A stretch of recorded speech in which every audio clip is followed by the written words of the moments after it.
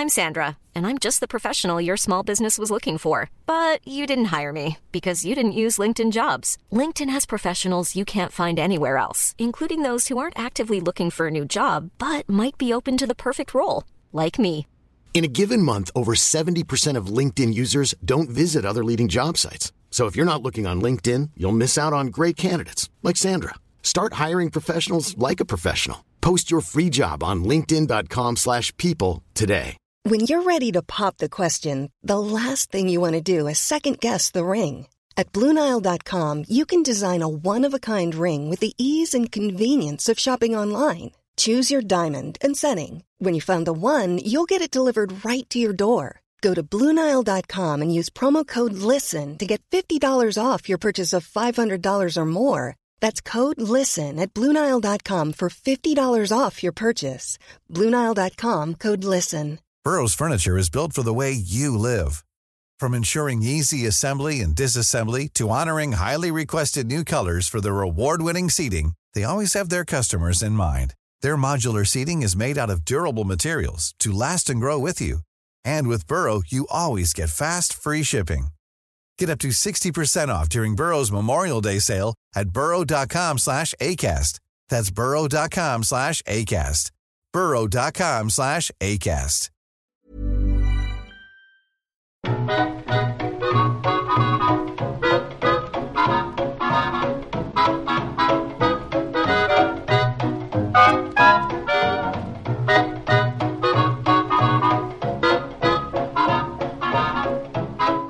När man tar del av alla dessa medeltidsberättelser där vissa har verklig historisk bakgrund och andra inte alls har det, kanske man i dagens tablåer och bokhyllor kommer att tänka på följande titlar: Sagan om ringen, Hobbit, Ivanhoe, Arnböckerna, eller varför inte försjunka i äventyren kring Game of Thrones. Det gör vi ibland här. Alla har de stolta och skurkaktiga kungar, modiga riddare, giriga och skrupelfria karaktärer, samtidigt som kvinnorna är antingen förslagna, maktgiriga manipulatörer eller sköra, oförstörda jungfrur vars enda mening och värde är byteshandel i uppgjorda äktenskap för att förmedla och förankra ännu mer makt. Det är då lätt att tänka, men vänta lite här nu, så här kan det väl ändå aldrig ha varit? Inte ens lite, väl? Det där har minsann hittats på för att krydda storyn lite extra. Och det kanske det har ibland, vilket man fick höra om i förra avsnittet av Historiepodden. Men ingen brand utan rök, som det heter. Och ett annat uttryck som hädanefter borde bli poddens slagord är: verkligheten överträffar alltid dikten. För det är inte så svårt att hitta stoff till dylika berättelser som nyss nämndes här genom att ta en titt på både europeisk som svensk medeltidshistoria. Idag handlar Historiepodden om den svekfulle kung Birger som bjuder på glatt gästabud där klackarna står i taket. Han sitter där och ler som en ulv i fårakläder och heter egentligen Robin Olofsson. Jag som blivit bjuden på spektaklet är en ädel riddare med en godhet som skiner likt en aura omkring mig var jag än går.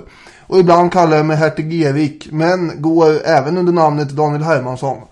I dagens Historiepodden kommer det bli äventyr som romanförfattare och Hollywoodproducenter bara kan kläcka fram i sina mest våta drömmar. Nu åker vi!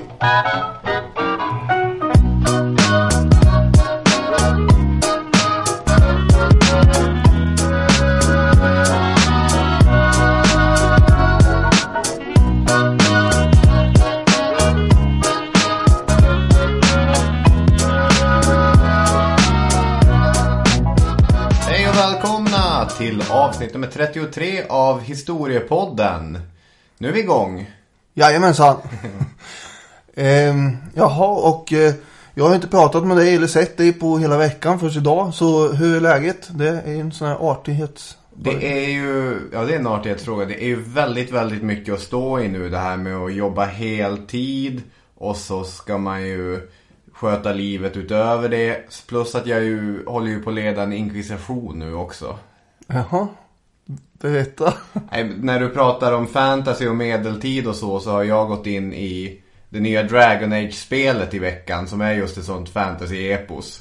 Och där har jag blivit utsedd att leda inkvisitionen. Så det är ju en otrolig börda som ligger på mina axlar. Blivit utsedd? Ja. Det är inte så att det ingår i själva spelet?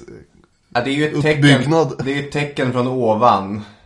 Jag har blivit utsedd av Det hade julen. lika kunnat bli inte du, eller? Nej, just det. Men det känns kul när jag inte har jobbat så har jag spelat tv-spel eller läst på om det här. Och det har gått ihop lite grann. Som du säger, att som Tolkien och de här fantasyberättelserna har ju mycket av sitt stoff i den typen av historiska berättelser som vi kommer återkomma till det här avsnittet. Jag tycker det var väldigt tänkvärt. Ja, och dagens ämne är ju då... Nyköpings gästabud. Precis. Och då tänker jag att det är ju tiden i Sverige på ganska... Ja, det är hög nivå får man ju säga här. För det är ju kungar och grejer det handlar om. Du menar med hög nivå alltså? Att... Ja, men de som har makten. Ja, okej. Ja. Det är ju politik eller vad man ska säga. Det här handlar om. Stor politik. Ja. Och det är början på 1300-talet. Ja. Sen kommer vi att ha en liten bakgrund förstås kring före och lite efterspel och så. Men det handlar ju om just den här korta perioden. Jag vet inte vad jag håller på med. Någon slags försvarstal till att det bara handlar om det här. För att jag vill komma till att du kanske tycker att det här är så intressant. Vilket du tycker ändå säkert. Så att du väljer typ något i nära anslutning till det någon annan gång. För vi kommer ju förhoppningsvis... Nu, det här är så livet. Men vi kommer förhoppningsvis återkomma till... närmare koll på Magnus Ladulås och de som kommer efter och runt omkring. Ja. Jag menar att det är en liten ögonblicksbild bara som vi drar upp här nu. Just det. Det är en stor säck med svensk medeltidshistoria och man bara sticker ner handen och så ser man vad man får med sig upp. Nu blev det ett gästabud här. Ja, ungefär så. Och fast det är väldigt dramatiskt och spännande och därför så... Man får väl säga att oddsen är betydligt högre att du ska plocka svensk medeltid än vad jag ska göra. Ja. Var det i podden eller var det utanför podden då vi snackade om att jag inte var helt säker på vad Nyköpings gästabud ens var? Det var nog utanför. Ja. Det tycker jag är fullkomligt skandalöst. Du gav mig stora bannor för det så att nu... Men nu är jag med. Nu är jag med i leken. Ja, det var bra. Ja. Ska vi dyka in i ämnet direkt här eller hur gör vi? Vill du ha följdfrågan hur din vecka har varit eller ska vi gå rätt in i ämnet? Veckorna går ju så fort. Det händer inte så. Jag vet inte vad jag ska säga. Det är så mörkt, det är så trist. Ja, det av året. Den största behållningen var ju i måndags då jag för alla mina klasser hade en lång utläggning om hur glad jag var över att det var lite sol. För det hade jag inte sett på hela november. Ja. Och de höll ju med i och för sig. Vet du vad jag gjorde då? Nu delar jag det här med dig och våra x antal tusen lyssnare. Jag stod och hade föreläsning för mina elever och var så jäkla inne i det så att det blev ganska varmt som det kan bli ibland. Och så skulle jag ta med min tröja och så fick jag med t-shirten i samma veva. Så du har strippat för dina elever, det säger jag. Skulle ta med. Jag barbröstade där inför 30 stycken i steg 3. Traumatiska upplevelser för dem. Och mig. Med det sagt ska vi gå in i andra traumatiska upplevelser. Ja, det gör vi.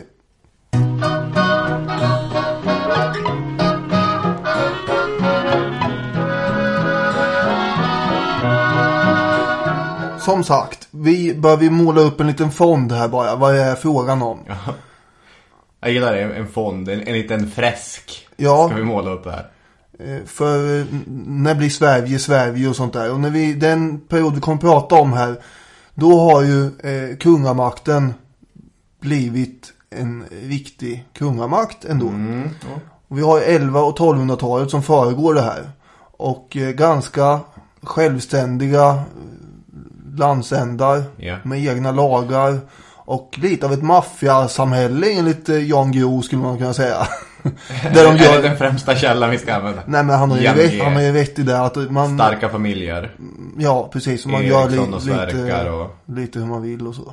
Ja. Apropå Erika och Sverkar och... Så är Eriksson och Sverkar? Erika och Sverkar. Ja, men, ja. Och vår undervisning. Jag blev ju allmänt hånad på bygget förra året när jag tog upp... Jag avslöjade att jag tog upp det i min undervisning. Och ni bara, nej men... Pratar du om det? Ja. Och ja, det gjorde jag. Ja. Lite grann. Men som sagt, de här ätterna ska vi inte fördjupa oss jättemycket i. Men de höll på att slåss under 1100-talet om vilka som skulle ha den här kungatiteln, som egentligen mest var lite av en tom titel, för det var inte så mycket makt kopplat till det här. Men vad som hände under 1200-talet är att konturerna till ett riktigt rike börjar läggas, och de här stånden växer ju fram. Kyrkan får mer och mer utbredd makt, och därmed så de blir också befriade från att betala skatt. Och sen har vi ju då den här Magnus Ladulås, Magnus Birgersson, som kallas för Ladulås långt senare i och för sig. Han är då den herren som är pappa till de här bröderna vi ska prata om snart. Och hans pappa i sin tur är Birger Jarl då. De tillhör den här folkungaätten. Och Magnus Ladulås kommer ju ha gjort en hel del, precis som Birger Jarl, för att skapa centralmakten. Deras mål var ju lite grann att skapa en mer centrerad makt kring kungen. Och till sin hjälp för det hade de en massa olika verktyg. Du vill säga något först? Nej, jag tänkte, för jag tror inte vi sa det, att vi kommer ju förhålla oss kring det sedan 1200-talet, tidiga 1300-talet här. Precis. Att det är där i historien vårt nedslag är, så att det är det som det här är bakgrunden till. Vilka verktyg är det man hade? Magnus Birgersson, alias Ladulås, a.k.a.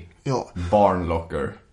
Han blev osams med sin brorsa då, Valdemar, som hade varit kung. Och lyckades manövrera ut honom, så blev han kung själv. Och kommer att regera mellan 1275 till 1290, då han tar ner skylten. Och vad han gör är ju att till exempel 1280, det blir mycket årtal här nu, så inför han ju det här med rusttjänst.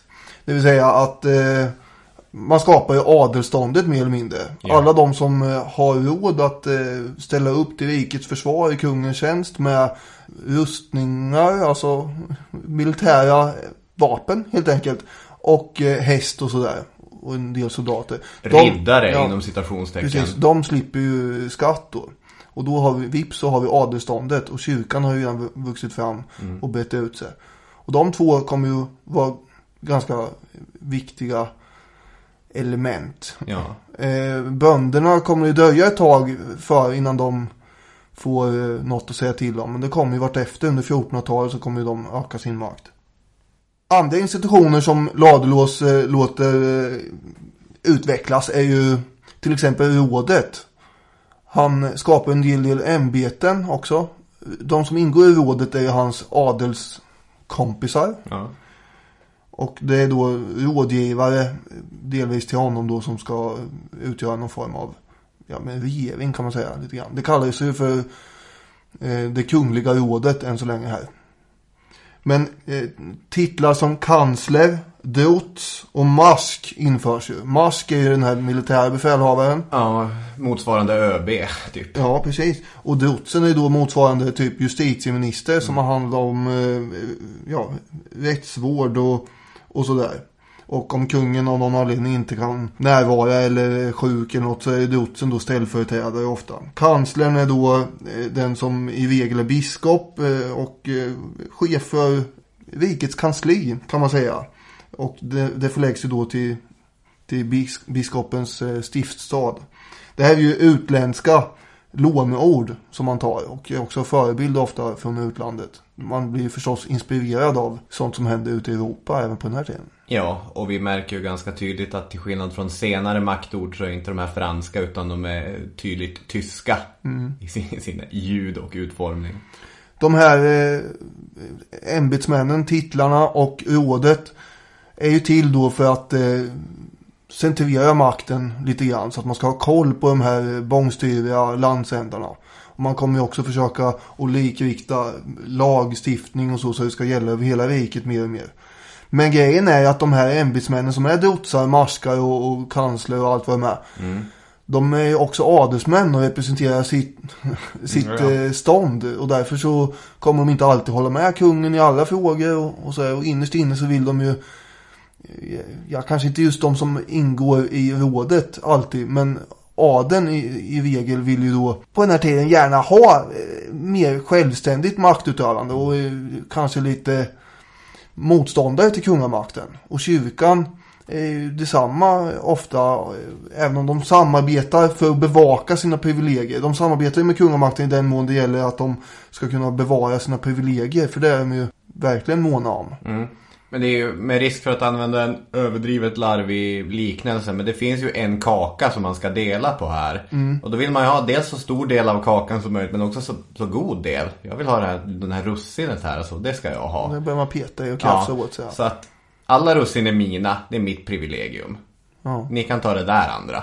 Ja, men det är väl en bildlig Robin pedagogisk... förklarar historia för 11-åringar.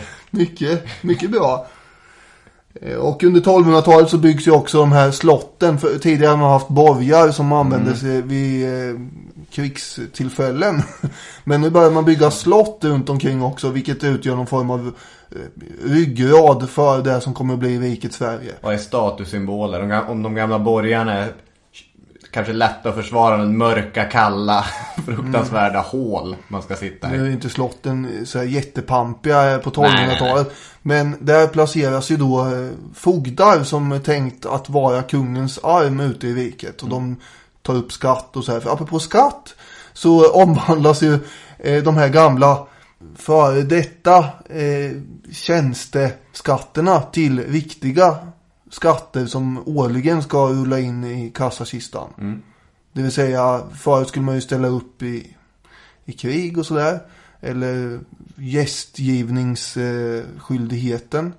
Det vill säga att om en kung eller herreman kom förbi, då var man ju tvungen att låsa upp ladan till alla sina skördar och bjuda helt enkelt på en massa gottigheter som det var ju jätteotur om kungen kom förbi där och skulle äta upp allt plötsligt. Men nu så kommer det vara istället årliga skatter, för pengar kommer ju mer och mer att bli ett medel också. Så skattesystemet och lagsystemet och det här med ämbeten har gjort att nu är lite mer centrerad kungamakt. Magnus Ladulås, den titeln, man vet ju inte riktigt vart den kommer från, men vi ser den vanliga teorin där att Ladulås förbjuder det här av våldgästandet av adelsmän i stugor och så, i den här anestadgar som han tecknar. Han sätter lås på laderna helt enkelt. Ja, det är ju en teori att det kommer därifrån, ja. Eller att det var ett polskt namn, Ladislaus, som man skulle ha haft. Okay. Men det går ju inte heller att belägga. Nej, det går inte att belägga. Och vill man belägga de här händelserna som avsnittet främst kommer centreras kring, då är det en enda källa vi har att gå till. Och det är den svenska texten Erikskrönikan från tidigt 1300-tal. Har du läst Erikskrönikan, Daniel? Jag har inte läst hela Erikskrönikan från perm till perm, det kan jag ju säga. Men det är inte, det finns ju annat med. Det finns ju brev och testamenten och sådana källor också. Ja, men just Nyköpings gästabud finns ju bara återgett i. Den här krönikan är tillsammans med Heliga Birgittas skrifter de mest omtalade texterna från den svenska medeltiden. Det är den främsta källan om bröderna Magnusson, och den är superdupervinklad till hertig Eriks fördel. Han framstår som en så jäkla hyvens kille. För man måste ju se det här i bakgrund eller i kontext till, du var inne på det i början också, det höviska idealet. Jag var ju en ädel riddare. Du var en ädel riddare och jag blev den här illojale, långsinte, förrädiske fienden. Fram till 1920-talet och källkritik slog igenom i svensk historieforskning var den väldigt vida spridd som en bra historisk källa. De senaste 100 åren har den inte använt så mycket i det avseendet. Däremot så är det ju fortfarande ett ganska intressant diktverk. Det är en enda helt bevarade svenska dikteposet från den tiden. Och det hyllar de här tidsenliga, ridderliga och höviska idealen. Mannen ska vara tapper och duglig och ska vårda sitt yttre och vårda sitt språk. Hålla garden uppe mot högmod. Kämpa för den höviska och oskuldsfulla kvinnan. I Centraleuropa så har ju den här diktningen sin storhetstid på 1100-talet. De franska berättelserna och så. Men i Sverige är vi ju lite efter. Vi har inte haft någon riddarkultur förrän nu. Så att nu på 1300-talet, då är det dags för lite svensk hövisk kultur. Och i Erikskrönikan kan man verkligen se de här. Till exempel beskrivs hertig Erik som mild, hövisk och vis. Det skulle kunna komma direkt från någon fransk riddarroman. Det är väl det första stora svenska, som du sa, diktverket också. Ja. Det är väl ursprunget på något sätt till... Ja, men du som är svensklärare, Ja, jag tycker att det är spännande. Jo, det är spännande som ett diktepos, absolut. Och det är ju väldigt dramatiskt också. Vi kommer nog återkomma till det lite senare. För det finns kopplingar till andra tyska diktverk. Och man känner igen de här episoderna, att de har berättats tidigare. Det blev ju framförallt den här episoden om Nyköpings gästabud, som vi snart antar jag ska berätta vad det är. Den blir ju historisk kanon i Sverige under 1800-talet genom stora berättare som först Anders Fryxell och sen på 1900-talet Carl Grimberg och sen Vilhelm Moberg tar med det i sin svenska historia också. Så att det är ju en del av, och inte Herman Lindqvist är ju att förglömma. Så att det här är en berättelse som många känner till, trots att den står på ganska svajiga historiska ben. Ja, den är ju ur källkritisk synpunkt, som du säger, en våldsam tendens förstås. Men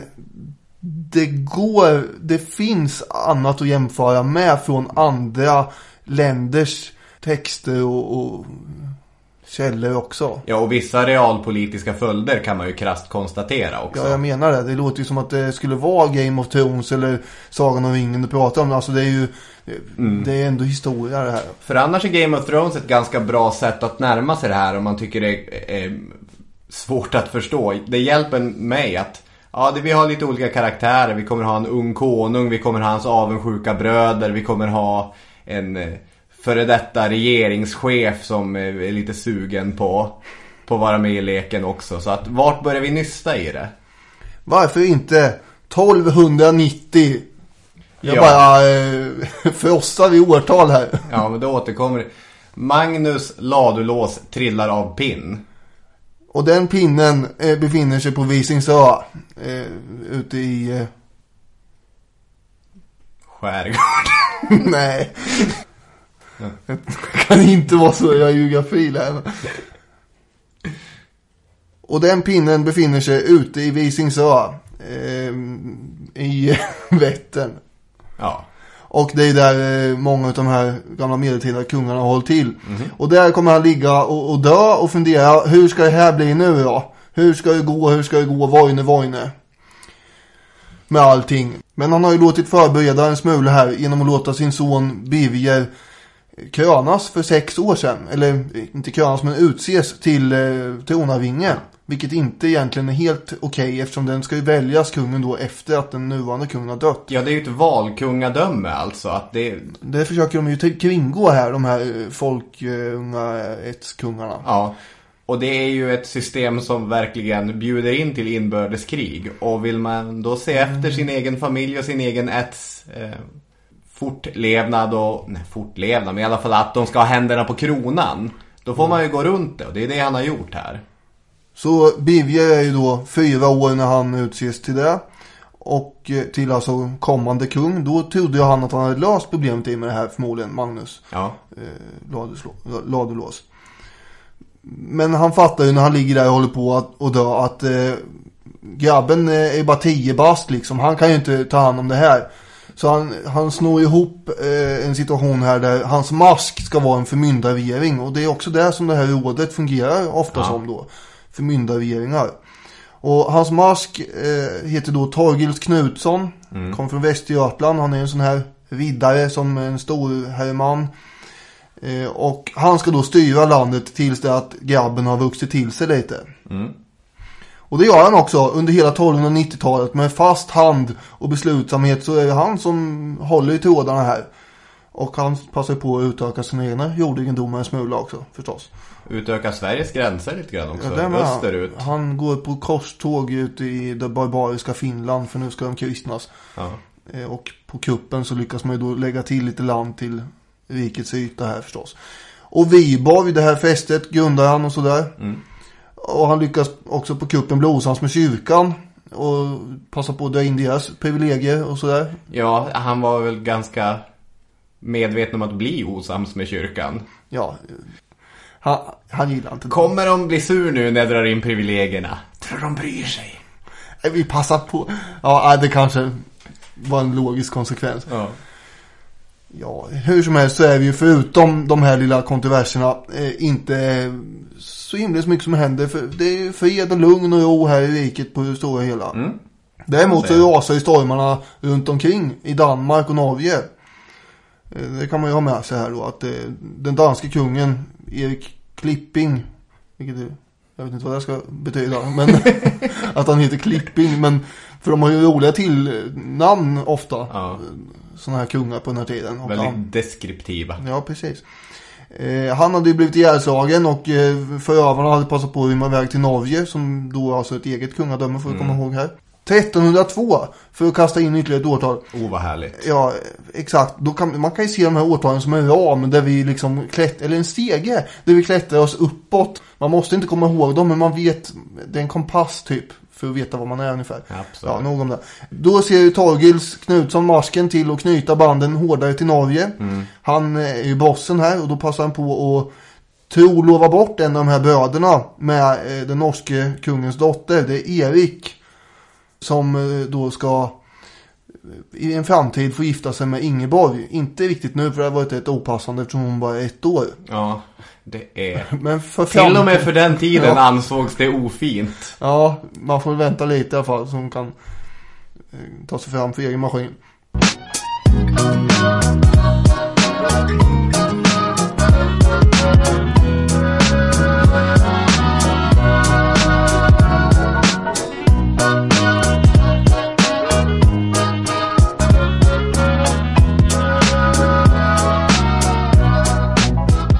Birger Magnusson då, som är då den unge kungen som ska krönas här.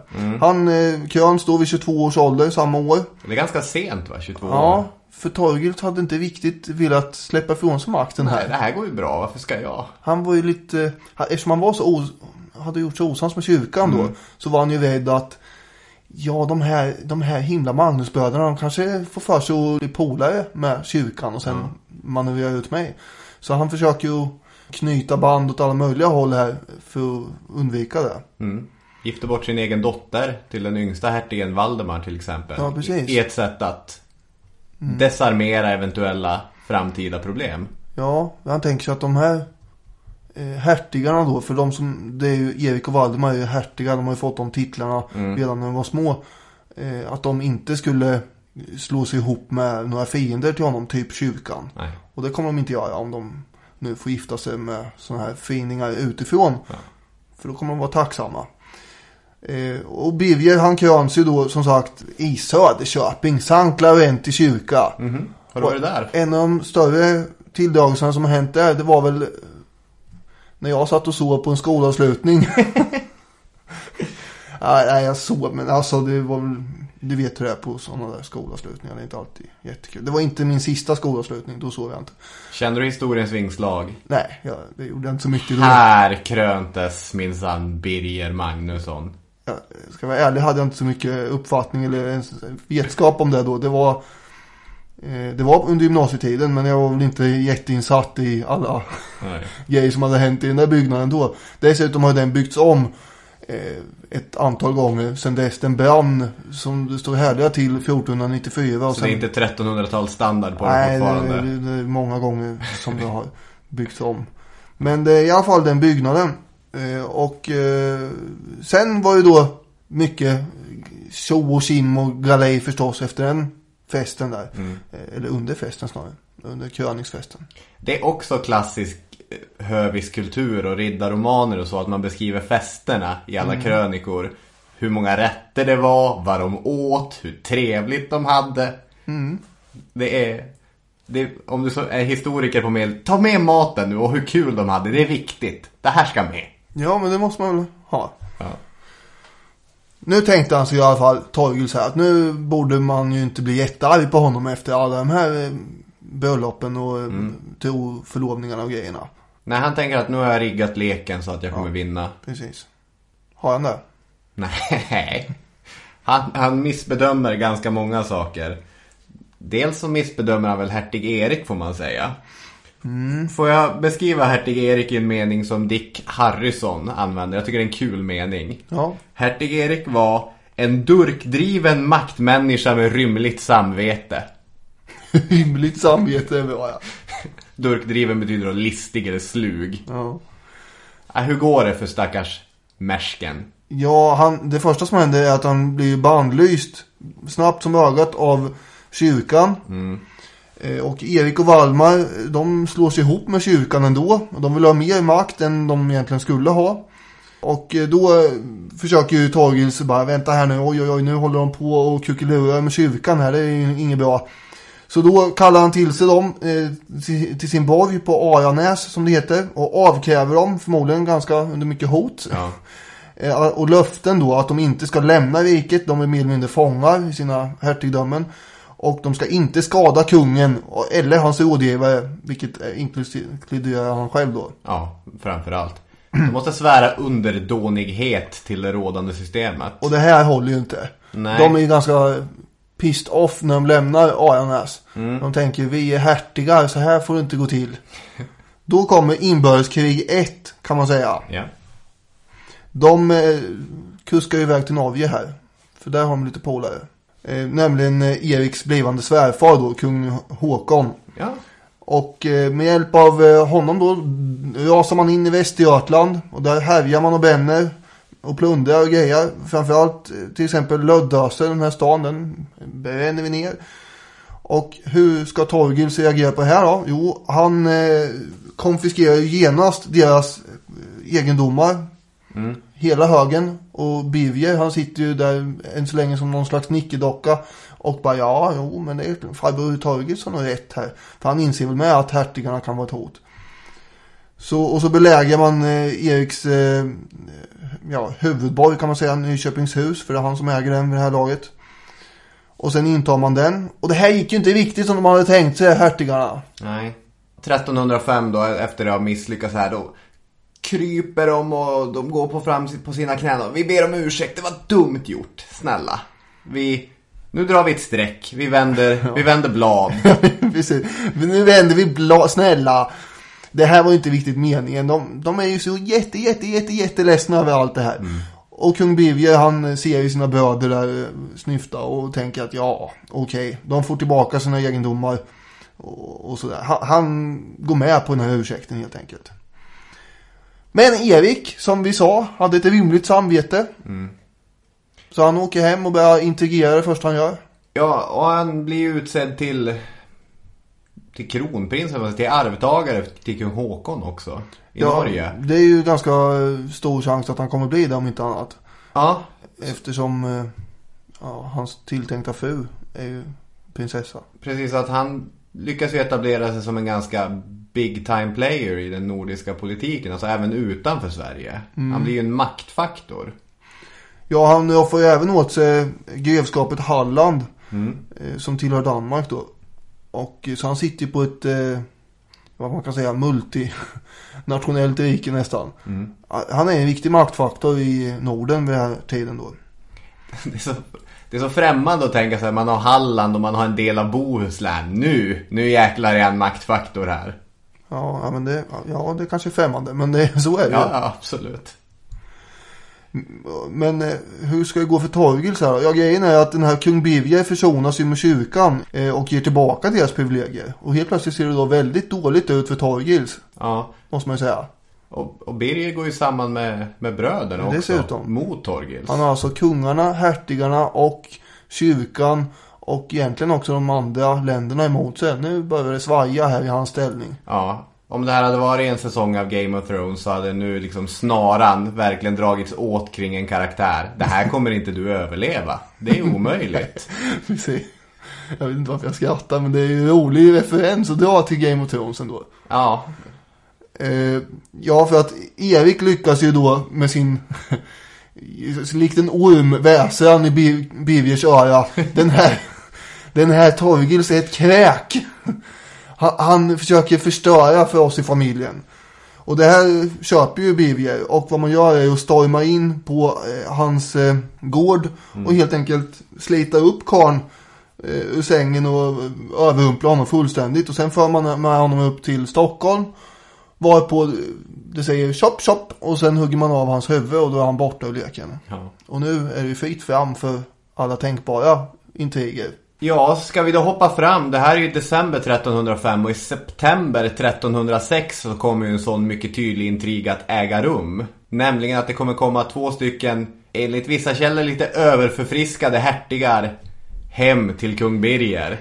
De har varit på bröllop, de har ätit och druckit gott. Och så tänker de, skulle man inte ta och svänga förbi brorsan? Hinner vi med en statskupp?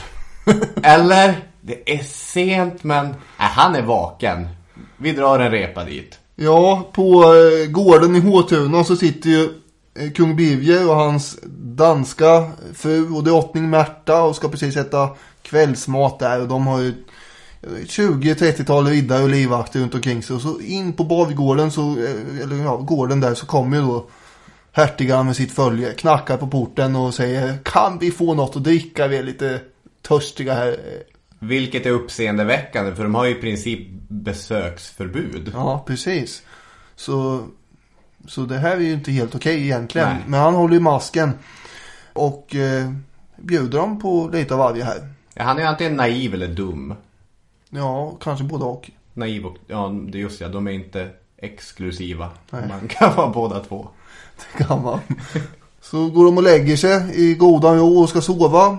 Och mitt i natten så störtar ju hertigarna in då med sina medhjälpare då och ruskar liv i den här sömndruckna och kanske i övrigt också druckna kungen. Och talar om för honom att nu är det slut på det roliga ungefär. Det är en statskupp som du säger. Mm. Man lyckas ju då smussla undan kungens son dock, Magnus, som för övrigt också har blivit utropad till tronarvingen några år tidigare. För säkerhets skull, för att han skulle säkra tronföljden då. För att det inte var ett arvsrike så känns det lite som ett arvsrike nu. Ja, det gör det. Och den här grabben då, Magnus, han förs iväg till Danmark där hans morbror, kung Menved, den danske kungen, tar emot honom och ser till så att han inte ska komma till skada än på ett tag. Mm.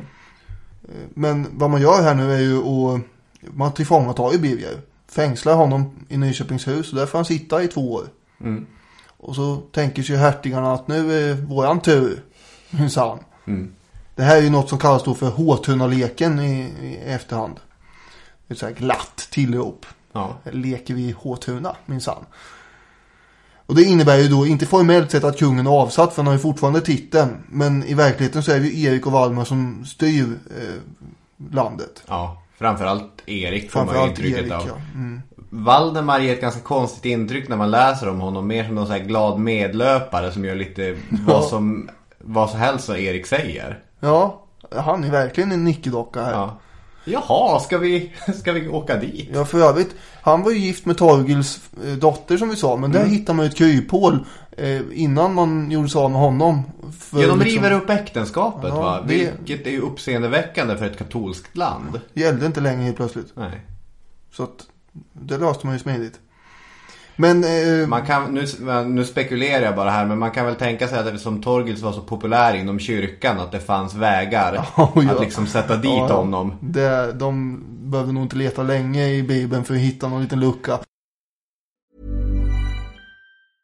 Mother's Day is around the corner. Find the perfect gift for the mom in your life with a stunning piece of jewelry from Blue Nile. From timeless pearls to dazzling gemstones, Blue Nile has something she'll adore. Need it fast? Most items can ship overnight. Plus, enjoy guaranteed free shipping and returns. Don't miss our special Mother's Day deals. Save big on the season's most beautiful trends. For a limited time, get up to 50% off by going to BlueNile.com. That's BlueNile.com. Burrow is a furniture company known for timeless design and thoughtful construction, and free shipping, and that extends to their outdoor collection. Their outdoor furniture is built to withstand the elements, featuring rust-proof stainless steel hardware, weather-ready teak, and quick-dry foam cushions. For Memorial Day, get 15% off your Burrow purchase at burrow.com/acast, and up to 25% off outdoor. That's up to 25% off outdoor furniture at burrow.com/acast. I'm Sandra, and I'm just the professional your small business was looking for. But you didn't hire me because you didn't use LinkedIn Jobs. LinkedIn has professionals you can't find anywhere else, including those who aren't actively looking for a new job, but might be open to the perfect role, like me. In a given month, over 70% of LinkedIn users don't visit other leading job sites. So if you're not looking on LinkedIn, you'll miss out on great candidates, like Sandra. Start hiring professionals like a professional. Post your free job on linkedin.com/people today. kyrkans ställning blev ju lite grann i fara här genom att hertigarna tog över makten ändå. Också det var inbördeskrig som hotade, och nu kommer mycket viktigt också inbördeskrig 2. För danska kungen, ja det blir dels ett inbördeskrig för stormän. Det fanns ju vissa stormän som var på kungens sida. Men framförallt så kommer ju danska kungen att tycka att det inte är så kul att hans syrra har blivit tillfångatagen där borta. Så han kommer ju dåna in med en dansk armé här och försöka göra upp med Erik och hans brorsa. Ja, men så här ska det inte gå till. Man kan inte bara avsätta en kung hur som helst. Nej. Tycker han då. Det har väl en poäng i. Eller? Ja, enligt den här tidens tänkesätt så har man ju verkligen det då. Och, men hertigarna, de slår tillbaka. De är också som sagt fortfarande tjenis med kung Håkon i Norge. Och Valdemar skickas iväg ner till Lübeck för att värva folk där. Det dögar han ju till åtminstone. Och under tiden som det här kriget pågår då så sitter Erik nere i, ja, eller också kan man tänka sig att han står ovanför fängelsehålan och skriker ner till Birger som sitter nere i hålan, och förhandlingarna pågår den vägen. Okay. För han lyckas ju förhandla sig till i alla fall att det ska bli en fred på Eriks villkor. Och då är ju Birger lite grann i underläge när han sitter nere i hålan där och svarar brorsan där uppe bara, ja, du kan få behålla det. Och egentligen så är det ju så att Erik bestämmer vad Birger ska få behålla åt sitt håll. Just det. Därför att sen, han är väl fängslad ungefär 2 år, Birger. Och när han släpps ut så har ju han formellt kungamakten, men det är väl fortfarande så att hertig Erik är mäktigast i Sverige.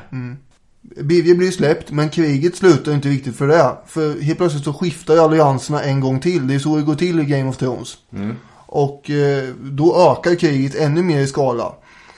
För nu är Birger arg och han är fri. Och hertigarna tappar stödet lite grann från Norge också mitt i allt det här. För Håkon blir sur över att han inte får den här Varberg, fästningen Varberg av Erik som gåva för att han ska ge bort sin dotter till honom. Så då tappar ju Erik det norska stödet tillfälligt. Och då kläms ju Erik och hans Nickedoks brorsa mellan de norska trupperna och de danska trupperna med stöd av kung Birger. Och de hotar till och med Nyköpingshus som är hans då och sådär. Så de tvingar ju fram en fred här.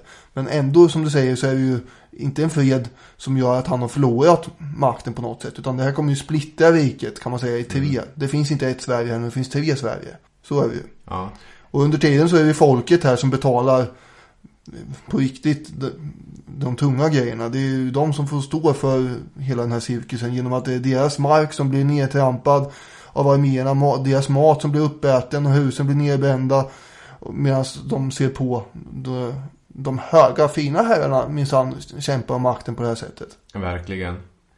Och det måste ju betalas genom extra skatter och sånt där också. Hela tiden. Det här är ju, det jag tycker är intressant nu är att han släpptes 1308 eller 1309, och hur lång tid Birger smider sin hämnd. Jag kan ju gilla såna här planer som när man verkligen spelar the long game. Jag skulle kunna ta det imorgon, men jag väntar. Vänta lite. Och jag väntar. Vänta lite. Och så väntar jag lite till. Jag väntar lite till. Och sen jävlar ska jag trycka till dem. Vad heter det nu? En hämnd serveras bäst kall eller? Just det, revenge is a dish best served cold. Freden kommer ju i Helsingborg 1310. Då upphör striderna tillfälligt, som sagt, ganska lång tillfällighet. Men då har ju riket splittrat, så egentligen så är ju Sverige, ja men det är ju feodalt uppdelat här verkligen. Birger får ju hålla till godo här med östra delarna av landet samt då Gotland och Viborgs län. Valdemar har Uppland, Finland och Öland, och Erik har ju egentligen hela Västsverige, inklusive vissa då danska och norska regioner som idag är svenska. Ja. Och Kalmar län har han också. Och under tiden, den här långa tiden som du pratar om då, som man, om man nu har suttit och planerat det här så länge, det vet vi ju inte, men vi kan ju föreställa oss det blir roligare då. Jag skulle vilja att han har ett sånt där stort rum som bara han har nyckel till, och så när han går in det så är det bilder överallt på dem, och det går så här röda linjer mellan dem, och det är verkligen... Och han sitter framför en brasa så här med och trummar på sin tron så här, och så rycker i skägget bara. Det ska fällan slå igen. Jag tänker mig att han sitter och klappar en så här vit katt och säger soon my dear, not yet, soon. 1317, då är det dags. Vi kan ju säga först att nu har ju Ingeborg gått och blivit tillräckligt gammal här. Hon är ju förtjuven 11 år. Så nu 1312. Så då kan hon ju gott giftas bort med Erik. Så nu är det äktenskapet, för jag hoppas att det inte var fullbordat riktigt än. Men de gifter sig i alla fall. Och då lägger sig det här bedrägliga lugnet, kan man säga, över det splittrade riket. Och tiden tickar på. Men den här vinklippte kungen, han har ju som sagt bestämt sig för att det ska bli payback time förr eller senare. Och då kommer 1317 och det blir jul. Ja, det är ju, vad är det nu, 28 november när vi sitter och spelar in och julen står verkligen för dörren. Snart är det första advent och man riktigt känner hur det luktar glögg i luften. Och då vaggas man ju in i det här lugnet och man tänker, det vore trevligt att träffa släkt och vänner. Äta gott, prata om svunna tider. Sitta och skoja lite om det här senaste inbördeskriget man hade när man höll på att bränna ner varandras områden och hugga ihjäl varandras bönder och lite sånt. Jag gör så. Jag bjuder in Erik och Valdemar. Ja, och då kan man tycka att det låter helt crazy att de dyker upp. Vilket det är också. Men Valdemar hade ju blivit inbjuden tidigare och varit på besök hos Birger. Och brorsan var ju inte arg. Nej, han var ju alldeles jättetrevlig. Charmerande människa som verkar ha glömt allt det här gamla grollet. Så Valdemar övertalar Erik och säger att nej, men han är inte arg. Han är jättetrevlig och man får dricka jättemycket gott och han har roliga gycklar och det är mysigt stämning helt enkelt. Just det är en sån här superfest att man vill inte missa den. Nej, alla kommer vara där. Tänk om du sitter hemma i Västergötland och trycker på någon borg där och sen får du höra om ryktena hur trevligt vi hade. Det är väl inget kul. Det är bättre att du hänger på här nu. Så då gör han nu det. 10 december 1317 kommer de till Nyköpingshus som numera då är Birgers slott. Där han själv var suttit fången av.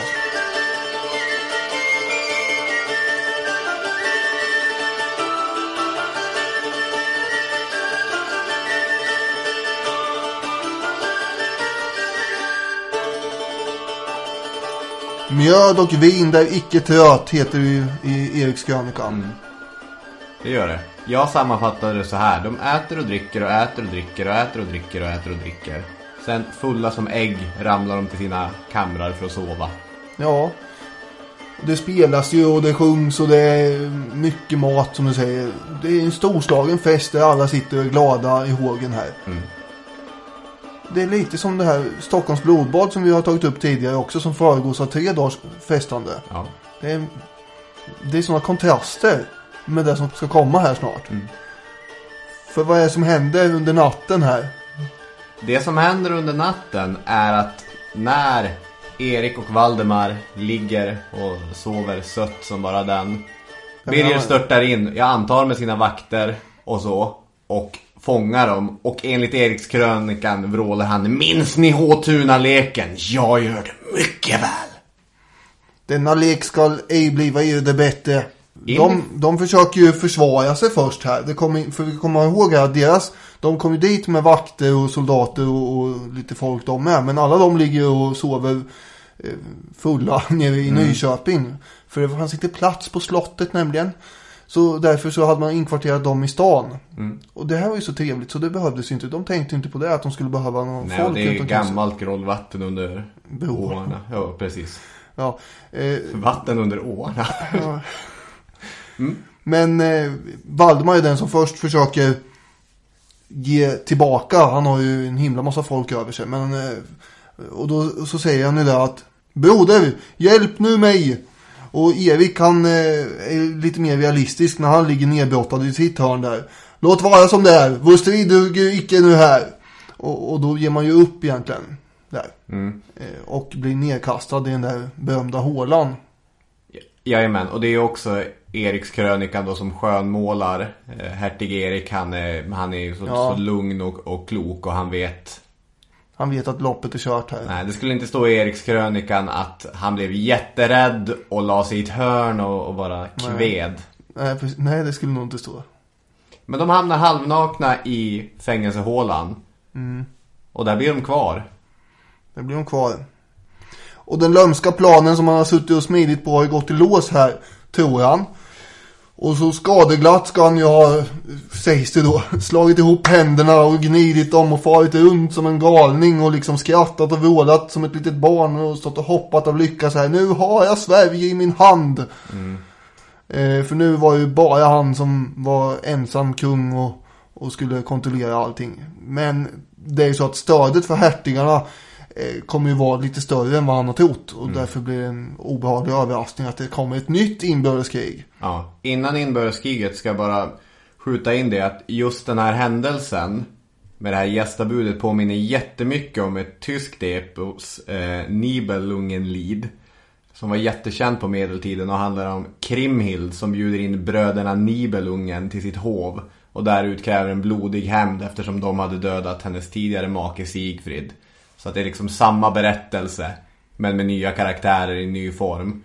Så att även om det hände mer eller mindre på det sättet så märks det att diktaren till Erikskrönikan har inspiration i samtida källor. En annan parallell man kan dra från Erikskrönikan är ju att den är väldigt stilistiskt skriven och den har ju hämtat information också utifrån som du antyder här. Och den jämför ju kung Birger här med Ambolde, den danske mytiske prinsen som då egentligen är identisk med Hamlet också. Och det är ganska intressant. Enligt Saxo Grammaticus då, den danske historieskrivaren som beskriver Ambolde då. Och det tar då Erikskrönikan upp och jämför Birger med den här Ambolde. Och som sen då blev Hamlet några 100 år senare och vansinnigt känd. Ja, verkligen. Så det går ju att dra parallellen till Shakespeares äventyr det här. Ja. De här stackars hertigarna, de led ju ganska svårt i sin fångenskap där. De satt ju fastspärrade med kedjor runt halsarna i väggen och det var... I sitt eget träck står det i Erikskrönikan. Ja, hårda bud här. Och till slut så låter man dem ju svälta också mitt under det här inbördeskriget. Förmodligen på Birgers order. Den 18 januari 1318 så upprättar de i alla fall ett testamente där de skänker väldigt mycket till kyrkan och sådär. Sen dör de ganska snabbt efter att de har gjort det. Ja, han kastar nyckeln i... Den berömda nyckeln, ja, som slängs i ån. Plopp! Ja. I vredesmod känner jag lite bara, nej, då ska de inte heller få komma ur levande här. Och sen bara hivar han iväg den och sen drar han. För han drar iväg nu, han inser att han har ställts mot för många fiender. De har ju hela adeln på sin sida, uppenbarligen hertigarna. Och då drar han iväg först till Öland och sen åker han iväg till Danmark där han har sin svärfar. Ja, och han kommer aldrig återvända. Nej. Och på något sätt ändå så lyckas man ju plocka upp de här hertigarna utan nyckeln. Det får man inte veta hur det går till riktigt. Men, mycket otydligt. Men man bär ut deras lik och sådär. Så gick det för dem. Och hur det gick för Birgers son Magnus som hade blivit äldre då, en tonåring som skulle vara med och deltog i det här inbördeskriget. Honom fångade de ju och nu sitter de med en sån här gest över halsen som skulle då antyda vad då? Att han blir halshuggen. Ja, honom kan man ju inte ha kvar för han skulle då utgöra någon slags potentiell han är ju en tronpretendent. Precis. Nu är den stora frågan vad som ska hända. Ja, men vi har ju ingen kung längre. Och Magnus avskaffar man ju för man hade ju lite för många Magnusar. Det finns ju en till. Ja, det finns väldigt många Magnusar. Vad heter Eriks son? Heter han också Magnus? Ja, det heter han. Ja. Och där har vi ju en kandidat. Kan inte han bli kung? Det är bara det att han är bara 3 bast. Ja. Eller skulle det kunna vara en fördel? Det är ju en jättefördel att han bara är 3 år. För vem då? Ja, det jag pratade om i början här. Det här riket som håller på att skapas. Kampen som hela tiden böljar mellan de olika stånden. Adeln, kyrkan, kungamakten. Det här är ju en skiljelinje i svensk historia. Det är inte bara en rolig anekdot. Nej. Vi måste ju rolig eller dramatisk anekdot. Som historiker så vill man ju på något sätt skapa någon slags kontext här. Yeah. Och vad som händer efter 1318 är ju att nu passar ju adeln på att se till att vi beskär den här eländiga kungamakten så mycket som möjligt. Och de här folkungaättskungarna, både Magnus Ladulås och Birger Magnusson, de har ju kringgått som sagt det här systemet med valkungadöme. Så man skriver ett berömt frihetsbrev. Både adeln och kyrkan går ju ihop här nu för att bevaka sina privilegier och sin makt. Och det här frihetsbrevet från 1319 är ju lite som Sveriges Magna Charta kan man säga. Här beskärs alltså kungamakten ganska mycket. Och man ser till också att välja Magnus Eriksson enligt gammal hedlig sed och tradition vid Mora stenar. Det hade ju inte de tidigare två, varken Birger eller hans son Magnus hade blivit valda där. I den här valstadgan så säger man ju också tydligt och klart: nu är till kungariket i Sverige konung väljande och ej ärvande. Det ska vara ett valkungadöme nu igen. Just det. Så man menar ju på lite grann att nu vrider vi klockan tillbaka till det rätta här. För vad man ville ha från adelns sida var ju mer svängrum. Och att de här landskapslagarna skulle betyda mer än de hade gjort, och man ska inte låta kungen få vara för godtycklig. En annan grej är ju, om jag får fortsätta. Ja, det är klart du får. Jag hade tänkt säga det, att det är väl det här citatet, olagliga tunga bördor. Att det får inte läggas på dem. Precis, för det är ju de här erbarmliga skatterna som kungamakten har lagt på. Som man absolut inte vill vara med om längre. De här som har varit under inbördeskriget. Principiellt så fick ju kungen lägga på skatter ifall den som blev pålagd skatten gick med på det. Men vad man skulle vända sig för att få ett godkännande för det var väldigt oklart. Stånden, kunde de besluta om det? Landstingens makt hade ju försvunnit, så det fanns ingen riktigt som kunde godkänna att man kunde lägga på de här skatterna. Under inbördeskrigen så gjorde man bara det ändå från kungamaktens sida. Nu var man trött på det från adelns håll. Och en annan grej också som man är noga med här, det är att man ska inte ha en massa utlänningar som kommer in i rådet och styr. För det hade ju Magnus Ladulås hade ju tagit in lite sådana, och man var ju på sin vakt mot sånt. Det ska man inte tolka som någon nationalism direkt, utan mer som någon har beskrivit som en näringsidkare som ser konkurrens från kommer in utifrån, utsocknes som kommer in och ska börja sälja grejer. Så såg väl adeln på det här. Ja, okay. När det kom utlänningar som anbogades in i rådet och skulle ha makt. Dessutom hade man ju redan 1308 i de förhandlingarna försökt klämma fram att kungen skulle inte få fängsla någon godtyckligt, varken riddare, väpnare eller annan förnäm person. Och det går ju koppla lite grann till Magna Charta, det här att kungamakten ska minsann inte vara helt godtycklig och enväldig. Nej, verkligen. Jag tycker det är en bra jämförelse. Så det kommer ju spegla lite grann Magnus Eriksson sen då som vars syfte den här Erikskrönikan förmodligen skrevs för också. Ja, under 1320 det ligger mer hans kröning. Ja. Han kommer inte ha fullkomlig makt, inte. Nej. Men han kommer däremot vara ganska mäktig. Men det är ju föremål för ett annat avsnitt möjligen. Verkligen. För han kommer dominera hela Norden sen. Men de här stånden har ju växt fram nu. Och har vaktat sina privilegier. Ja. Och bara på tal om stånden då, så är det ju intressant i de här källorna och i den allmänna berättelsen att bönderna och den stora befolkningen, de är ju verkligen bara en passiv grå massa här som utsätts för saker. De tycks inte ha någon egen vilja och de har absolut ingen möjlighet att göra sina röster hörda. Nej, det är det de inte har. Men det finns en intressant ändå i jämförelse med andra länder här ingång i det hela. Och det är att vad man gör här 1319 med det här frihetsbrevet, det är ju att avkräva att det ska avläggas en ed av kungen när den har valts. Och vid det här laget då så är Magnus Eriksson bara 3 år och kan ju inte avlägga någon ed själv. Läspar så mycket då. Ja, han kan väl knappt prata. Men då tar rådet positionen av att vara honom, eftersom de är en förmyndarregering. Så de utgör att vara kungamakten, och så avlägger de den här eden. Och sen byter de roll, och då blir de sig själva rådet och representanter för adelståndet och kyrkan. Helt plötsligt håller de här två ihop då, passar på att göra. Och avlägger sin ed då mot kungamakten, den verkställande makten. Men det intressanta är då kungens ed är riktad mot egentligen alla undersåtar, framgår det som.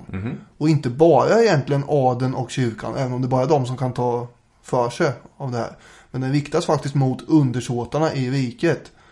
Inte för att de har något att säga till om, för det har de ju inte. Men det är ändå en symbolisk situation att han även är deras kung. Det börjar bli en ovana på historiepodden att ganska många avsnitt slutar med att vi har dödat alla makthavare. Det är Abraham Lincoln ska dödas och här ska hertigar och kungar dödas. Och i slutet av avsnittet är nästan alla döda. Mycket som en Shakespeare-pjäs faktiskt. Ja, men ur detta föds ju något nytt ibland. Och i det här fallet så, som sagt, det här frihetsbrevet har ju då beskrivits som Sveriges första konstitution. Så vi får väl se det som det är då. Och vara lite, ja, det är väl något åtminstone. Som en fågel Fenix som föds ur askan. Ja, och den här Fenix tar på sig en hatt. Absolut. Vad det rullar och går. Ja, det kanske är en förenkling som blir värre än Herman Lindqvist, men det är... men det finns i alla fall kopplingar. Skål. Vad det rullar och går. Historiska hatten är i sin nuvarande version, Historiska hatten 2.0, alltså en lek där vi har utsett en person förra veckan. Lotten har avgjort att jag ska argumentera för att den här personen är en hjälte och att Daniel ska argumentera för att personen är en skurk. Det är så roligt det här. Och den här personen är den... Det är någon som vi inte har haft ett avsnitt om, eller hans äventyr. Nej. Men däremot har han dykt upp nu och då av olika skäl ändå. Ja. Och nu är det dags för en hattsituation här med lite intressanta rollfördelningar runt bordet här. Det har ju av någon outgrundlig anledning blivit så att jag har fått, när vi har diskuterat Henry Morton Stanley tidigare, har jag försvarat hans ageranden. Och det menar jag ju inte att jag har gjort då egentligen. Jag bara menar att du har gett honom oförtjänt skit. För du har försökt lassa över hela folkmordet i Kongo på att det skulle vara hans ansvar. Och det vet jag inte riktigt om det är. Men nu ska han ställas till jag tycker att du gör en väldigt elak tolkning av vad jag har sagt om honom. Men det har blivit någon sån konstig att du har tagit honom i försvar och jag har gått på åklagarrollen. Men nu ska vi vända det tvärtom. Ja. Vad hette han nu igen, sa du? Henry Morton Stanley. Hette han verkligen det? Jaha, när han föddes där i Wales hette han väl säkert något helt annat. Han är ju mytoman, den här karln, ska vi komma ihåg. Han heter ju John Rawlins egentligen. Men det gör han ju bort. Och han förflyttas ju till USA och sen så gör han om att han var därifrån också. Jag skulle vilja säga... Han drog ju överhistorier om allt den här. Ja, och det där ljugandet kommer att återkomma. Därför tycker jag att det kan ibland vara svårt att känna vad har egentligen herr Stanley tagit för sig och vad han bara överdrivit och diktat ihop. Det här är ju något som stärker mitt case, att det kan vara svårt att belägga. Du menar att det är en positiv sak att han springer omkring och ljuger hela tiden? Ja. Ja, för det gjorde han i alla fall. Han ljög ju om de här indiankrigen under en period tydligen när han var i USA. För övrigt var han ju med i amerikanska inbördeskriget med på båda sidor. Det är ju inte alla som var, men han var ju som en vindflöjel den här. Så han passade ju på att hoppa över på ena sidan och på andra, beroende på. Men efter kriget så var han ju då reporter ute i indiankrigen under en period. Och just då var väldigt lugnt och fredligt och fredsförhandlingar och allting. Men han lyckades tydligen ändå hitta en massa barbariska krig som han kunde skriva om till läsarna borta i östkusten. Trogen sitt vilda hat mot den vita rasen och indianerna på krigsstigen, skrev han. Och ja, det var ju en himla massa pilbågar som avlossades och sådär. Fast ingen annan såg det. Ja, när han ljög. Människor ljuger. Folk ljuger hela tiden. Han hade ju ständigt mindervärdeskomplex också inför alla som var bättre än honom.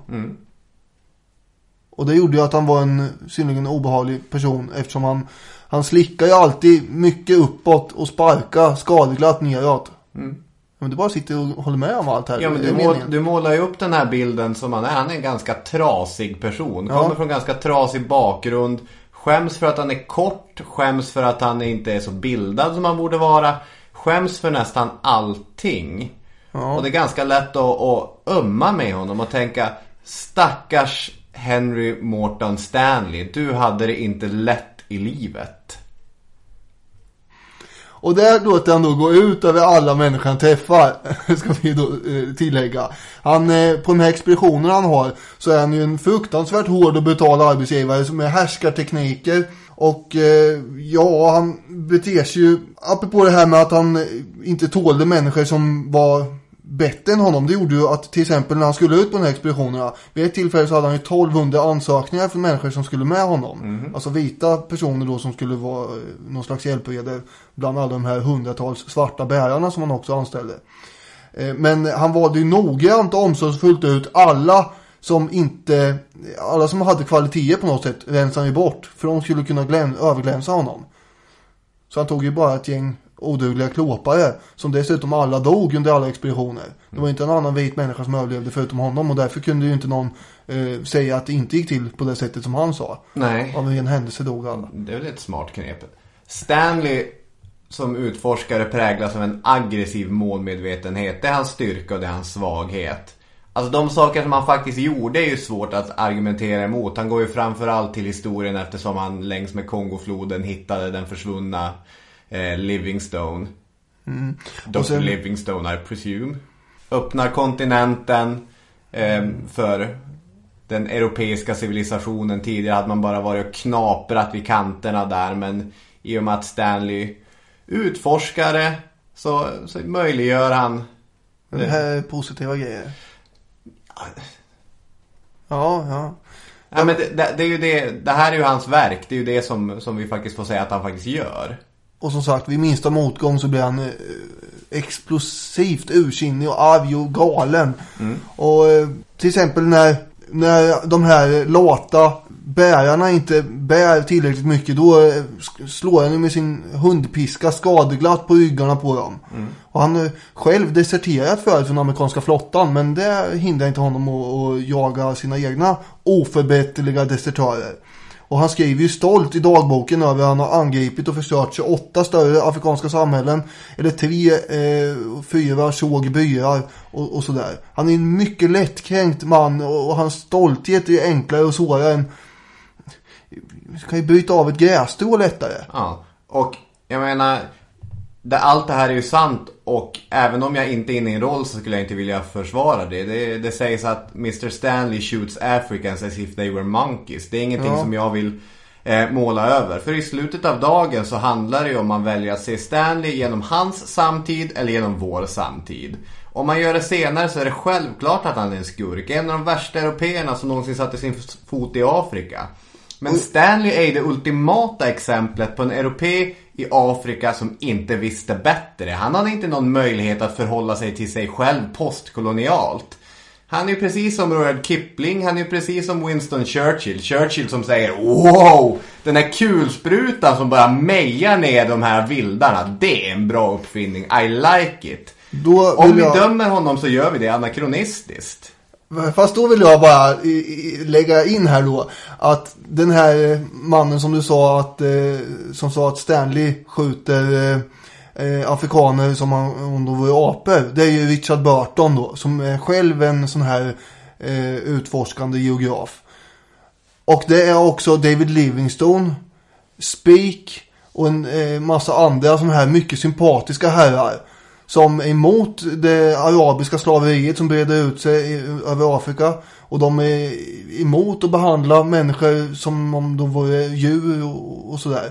Det här är ju hedliga människor, men det är ju inte Stanley. Och han lever ju i samma tid som dem. Man måste ju inte bete sig som han gör bara för att man är en europé som är på väg in i Afrika. Han gör ju det på grund av att han har den här personligheten. Som du säger, han är otroligt lättkränkt och han kommer från den här bakgrunden. Och det gör att han försöker vinna alla höjdares gillande på något sätt. Och det gör han genom att sparka hejdlöst neråt. Det är mycket osympatiska drag här. Så. Och jag tycker inte det håller att sitta och säga att vi dömer honom i efterhand. För man dömde honom redan då. hårt på det här sättet. Ja, men då tycker jag att vi kategoriskt ska döma Winston Churchill också. Ja, det kan vi göra. Okej. På sätt och vis. Ja, men på sätt och vis, kategoriskt, ja eller nej? Det var väl inte alla som tyckte Churchill var bra på sin tid heller. Hans expeditioner som du sitter och säger är så fantastiska, de leder ju för övrigt till då, enligt dina egna ord, till att man krattar i manegen och förbereder vägen för den här hejdlösa kolonisationen av hela kontinenten Afrika. Även om inte han kan lastas för hela den. Han är ju där och mäter. Han mäter hur långt det är. Han mäter djup i haven och hur man tar sig fram. Och han är ju där som en lantmätare för att förbereda inför en kommande invasion. Och han övertygar också de övriga i Europa på den här stora Berlinkonferensen att det här är en bra idé. In här med er bara. Är vi färdiga? Ja, jag börjar känna mig färdig. Hur känner du? Jag satt ju och låg lite när du pratade om hur man kunde ömma för den här stackaren. Ja. För lite där känner jag igen, men det är ju synd om en på något sätt. Fast det är ju svårt att säga att det är synd om en efter alla de här hemskheterna jag har radat upp. Men han kommer ju från rätt trasiga förhållanden.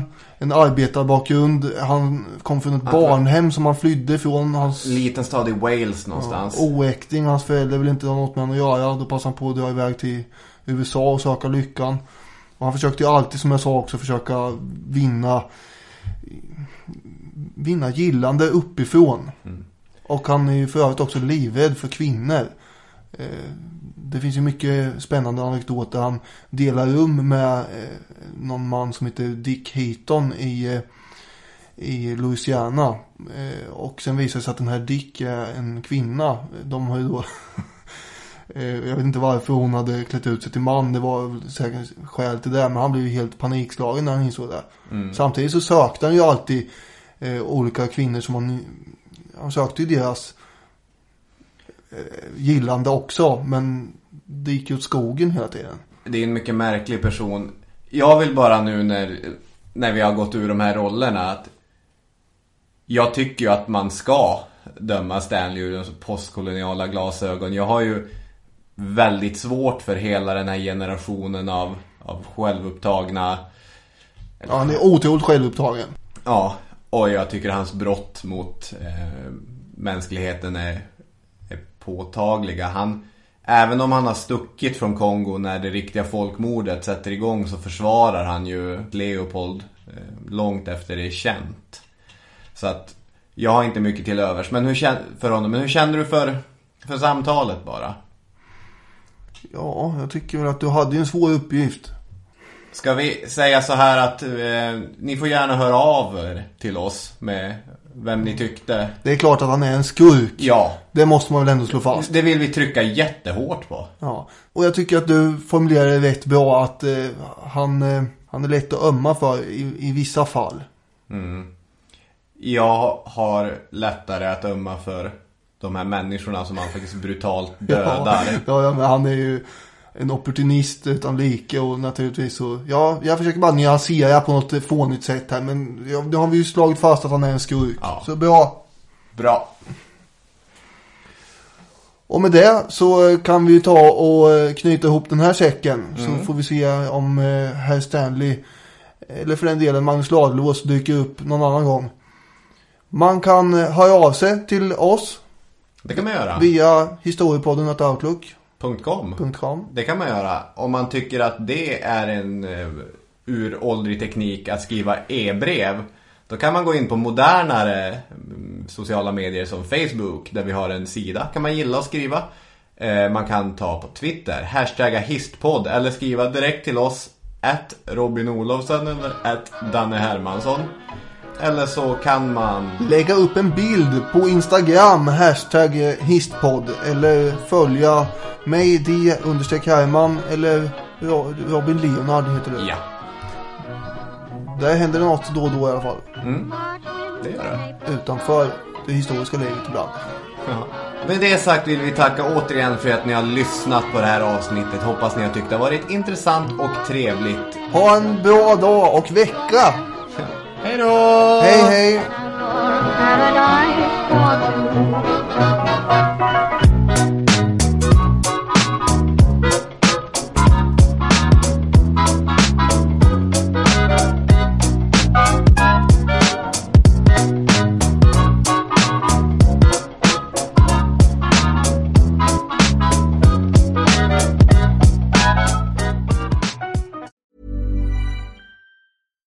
Here's a cool fact. A crocodile can't stick out its tongue. Another cool fact, you can get short-term health insurance for a month or just under a year in some states. United Healthcare short-term insurance plans are designed for people who are between jobs, coming off their parents' plan, or turning a side hustle into a full-time gig. Underwritten by Golden Rule Insurance Company, they offer flexible, budget-friendly coverage with access to a nationwide network of doctors and hospitals. Get more cool facts about United Healthcare short-term plans at uh1.com. As humans, we're naturally driven by the search for better. But when it comes to hiring, the best way to search for a candidate isn't to search at all. Don't search, match with Indeed. When I was looking to hire someone, it was so slow and overwhelming.